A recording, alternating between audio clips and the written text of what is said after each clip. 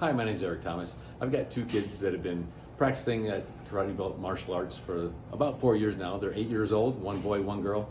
And it's great that in this time when so many things are shut down, almost everything is going to be difficult to get to, they can still practice their martial arts. They can still practice Taekwondo. And the skills that I'm most pleased with that they learn are self-control and discipline. And they're going to still keep learning those things in the same way, even in a virtual classroom.